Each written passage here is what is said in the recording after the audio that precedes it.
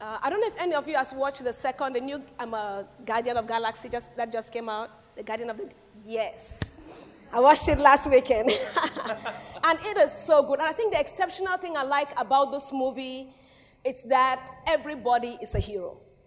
If you look at the superhero movies, you have one person is a hero. Like everything is centered around the one hero. But in the Guardian of Galaxy, even Groot, the little tiny being, is a hero. It's just so amazing. And at times in our work with God, that's how things are. There's a tendency in our society to look at some people as if they are superheroes. They are the special people. They are the ones that are made in a specific way. And if you read through scriptures, one of the things I like to do is I just like reading biographies of people who have influenced society. And if you read through scriptures, especially in the Old Testament, the Bible talks about several people who so impacted society. And we have people like Abraham, who had a precedent, left where he was, and went out when God sent him. He didn't know where he was going to, and he just left and he went. It's such a step of faith, such an act of obedience. We have people like Elijah, who called down the fire when he was in the battle with the prophets of Baal. You have people like Samuel, who was willing to enter into the presence of God in a time when the voice of God was silenced, the voice of God was not heard. He heard the voice of God and was able to lead God's people. But then you also have women like Deborah, who was a wife, but she was also a judge. She was also a warrior in a time when everybody was afraid. She was willing to take God's people and lead God's people into battle and into victory.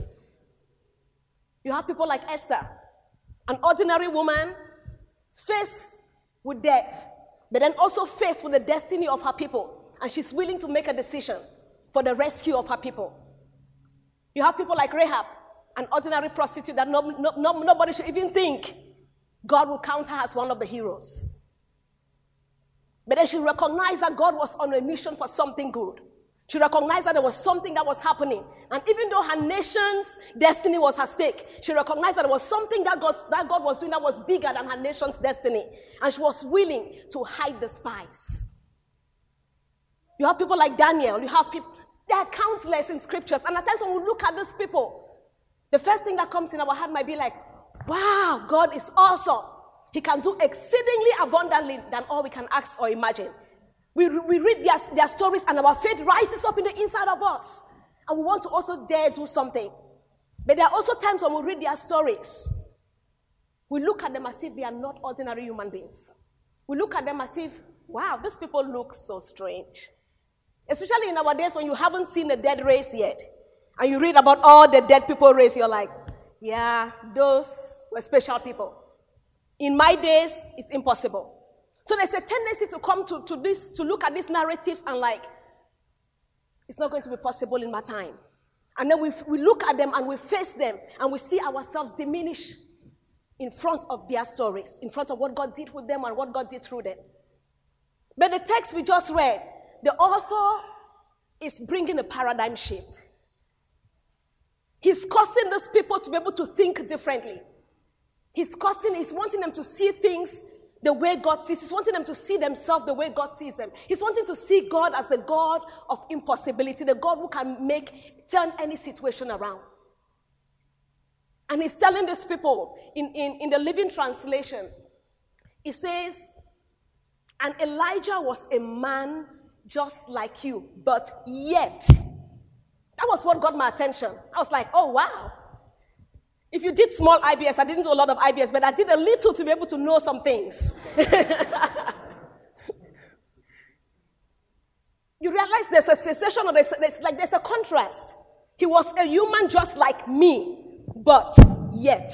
It means in his humanity as Elijah, he didn't have the ability to raise the dead.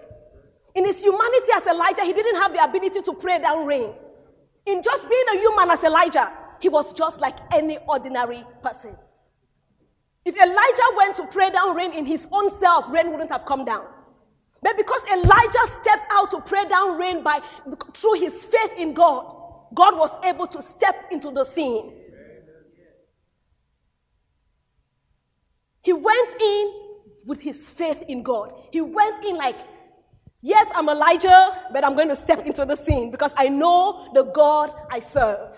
I know the God who has called me. I know the Father I trust. I know the one who has given me this assignment and who has given me this mandate. So he stepped in faith. And at times, the things that God has called us to as we live from this place, they might seem so challenging and so enormous, but it might just be one step of faith that brings the miracle. Some of the things we are seeking and asking God for, it might just be one act of faith. Elijah did not have a you can have the scriptures and we know all the scriptures and you're like, yes, I believe. But there is yes, I believe, and there is yes, I believe. There is an action belief and there is a talking belief. At times there's a tendency to say, I believe, but we don't really believe. Why do I say that? Because if you read the book of 1 Kings and you really read the narrative of Elijah was somebody who prayed, but not only did he pray, before the rain came, he went to the king and he said, "O king, before the God whom I stand, rain shall come." He acted, he was daring, that is boldness.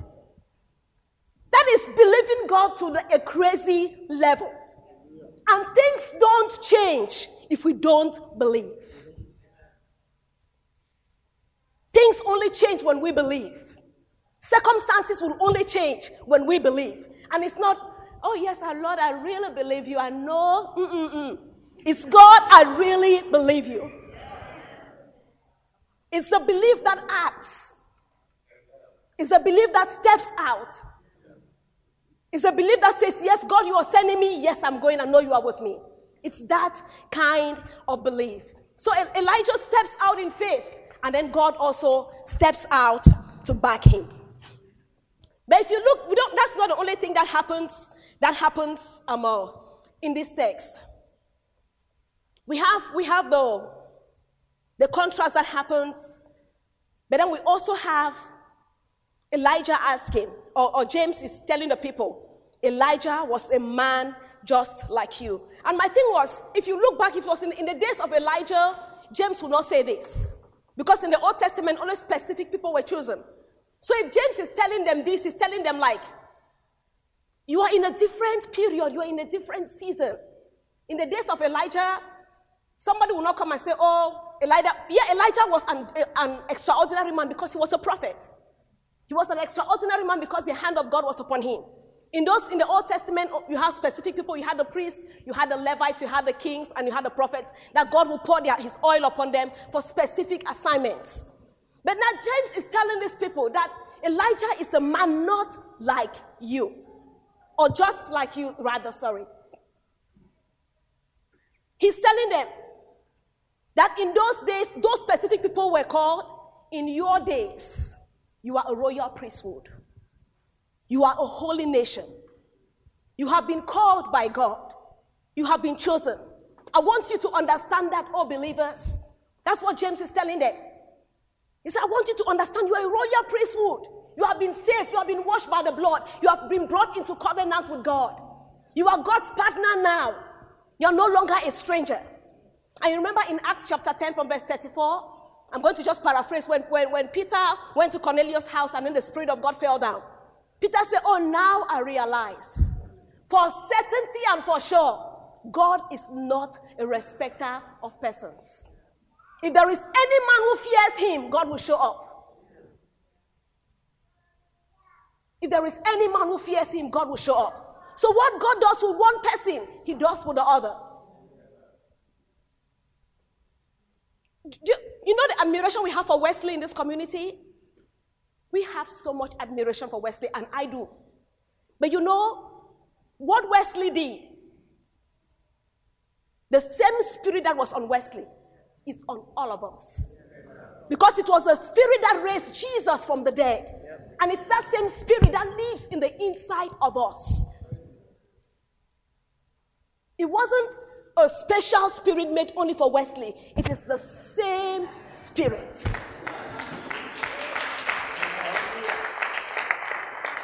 It's the same spirit. It's in the inside of you, it's in the inside of me.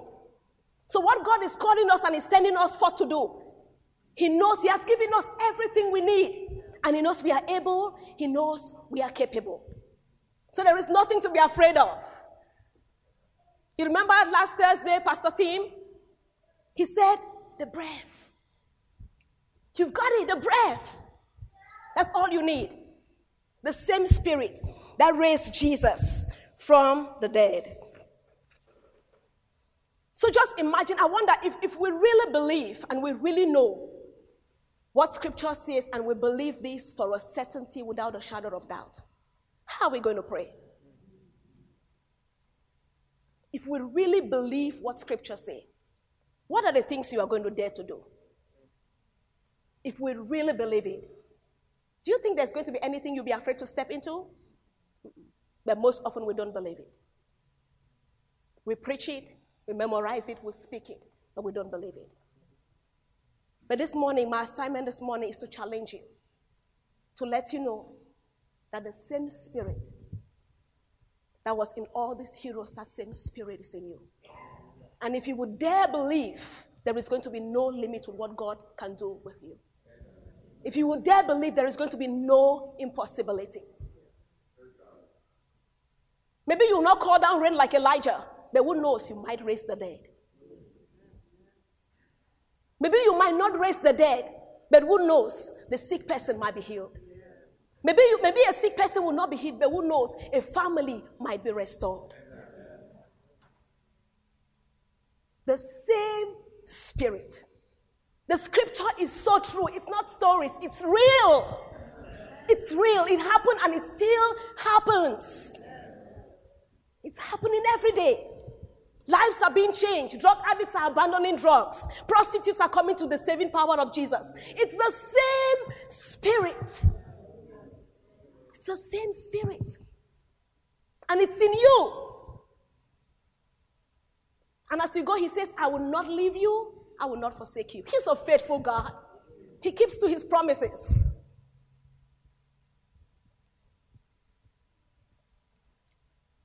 But one other thing, as Elijah is talking, as he's talking to these people,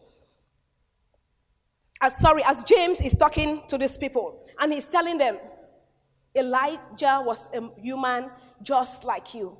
I think because the believers he's writing to were believers who were scattered all over, from the 12 tribes, they were scattered all over because of what was going on.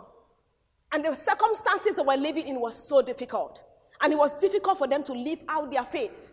You know that times you're in some situations where living out who you really are, it's like your identity gets lost in what's happening.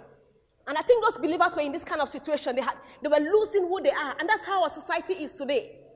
It's so difficult to really when you want to just live out the way Scripture say, people say you're going extreme. When you want to just live out the way Scripture say, they were like, oh no.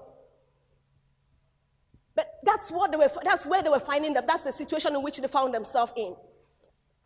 And James is writing to them, Elijah was a human just like you, but yet he prayed, and then the rain came. And then he prayed again. He prayed and the rain stopped, and then he prayed again, and the rain came. I think one of the things James is wanting to focus is focusing on Elijah's humanity. In this place, he wasn't focusing on Elijah's strength. He was focusing on his humanity. He was focusing on the fact that the challenges that they are going through, Elijah went through the same challenges.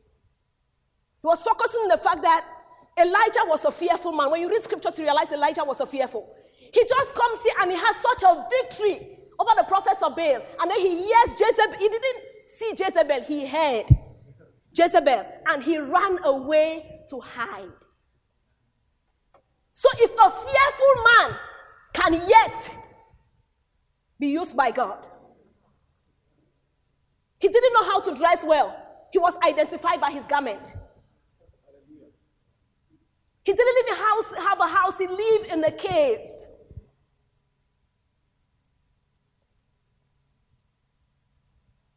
He was such an ordinary. He was a man who was one time was up and the next time was down. So inconsistent. And yet.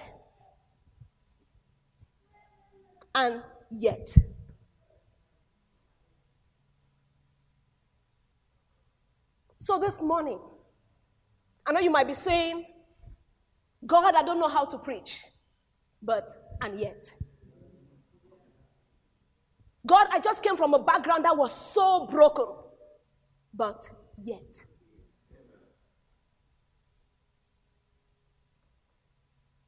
God, I didn't even do well in my exegesis classes. But yet. God, I don't even have a church assignment, but yet. God, my own call, I didn't hear your voice talking to me like I heard, like Reynolds heard, but yet. It doesn't matter. He was a human just like us. Just like us. And whatever the excuse you're giving and you're saying, God, not me. I came this morning to say, but yet. God saw that excuse, but he says, but yet. What about the impossibility you're looking at? You're like, no, this one, I can go thus far and not far. He says, but yet. So as you leave from here and you step out to whether it's your congregation or you step out to your counseling ministry or you step out to the mission field, whatever it is God takes you to, I want to challenge you. And I'm not just speaking to you, I'm speaking to me. Because we all face fears like Elijah. I want to beckon you in the name of God that he says he will not leave you, he will not forsake you. I want to beckon you to know that the same spirit that raised Jesus from the dead lives in the inside of you.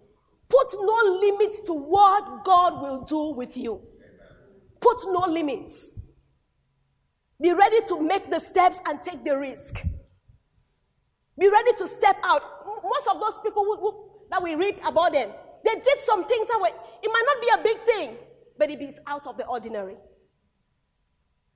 It's something that in your comfort zone you can't do. We don't change the world staying in our comfort zone.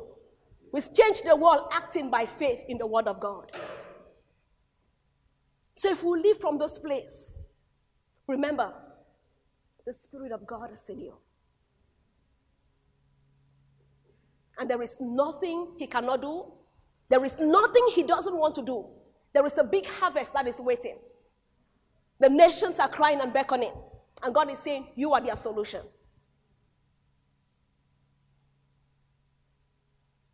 Would you dare step out for God and be God's instrument? Can we pray? Thank you, Father, this morning. Thank you for reminding us of your call upon our lives. That you don't glory in our strength.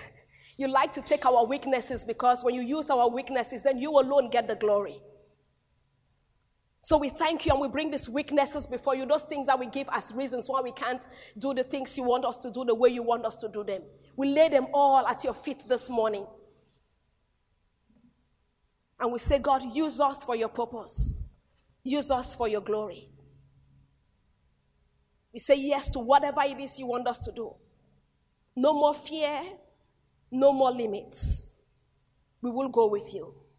In Jesus' name, amen.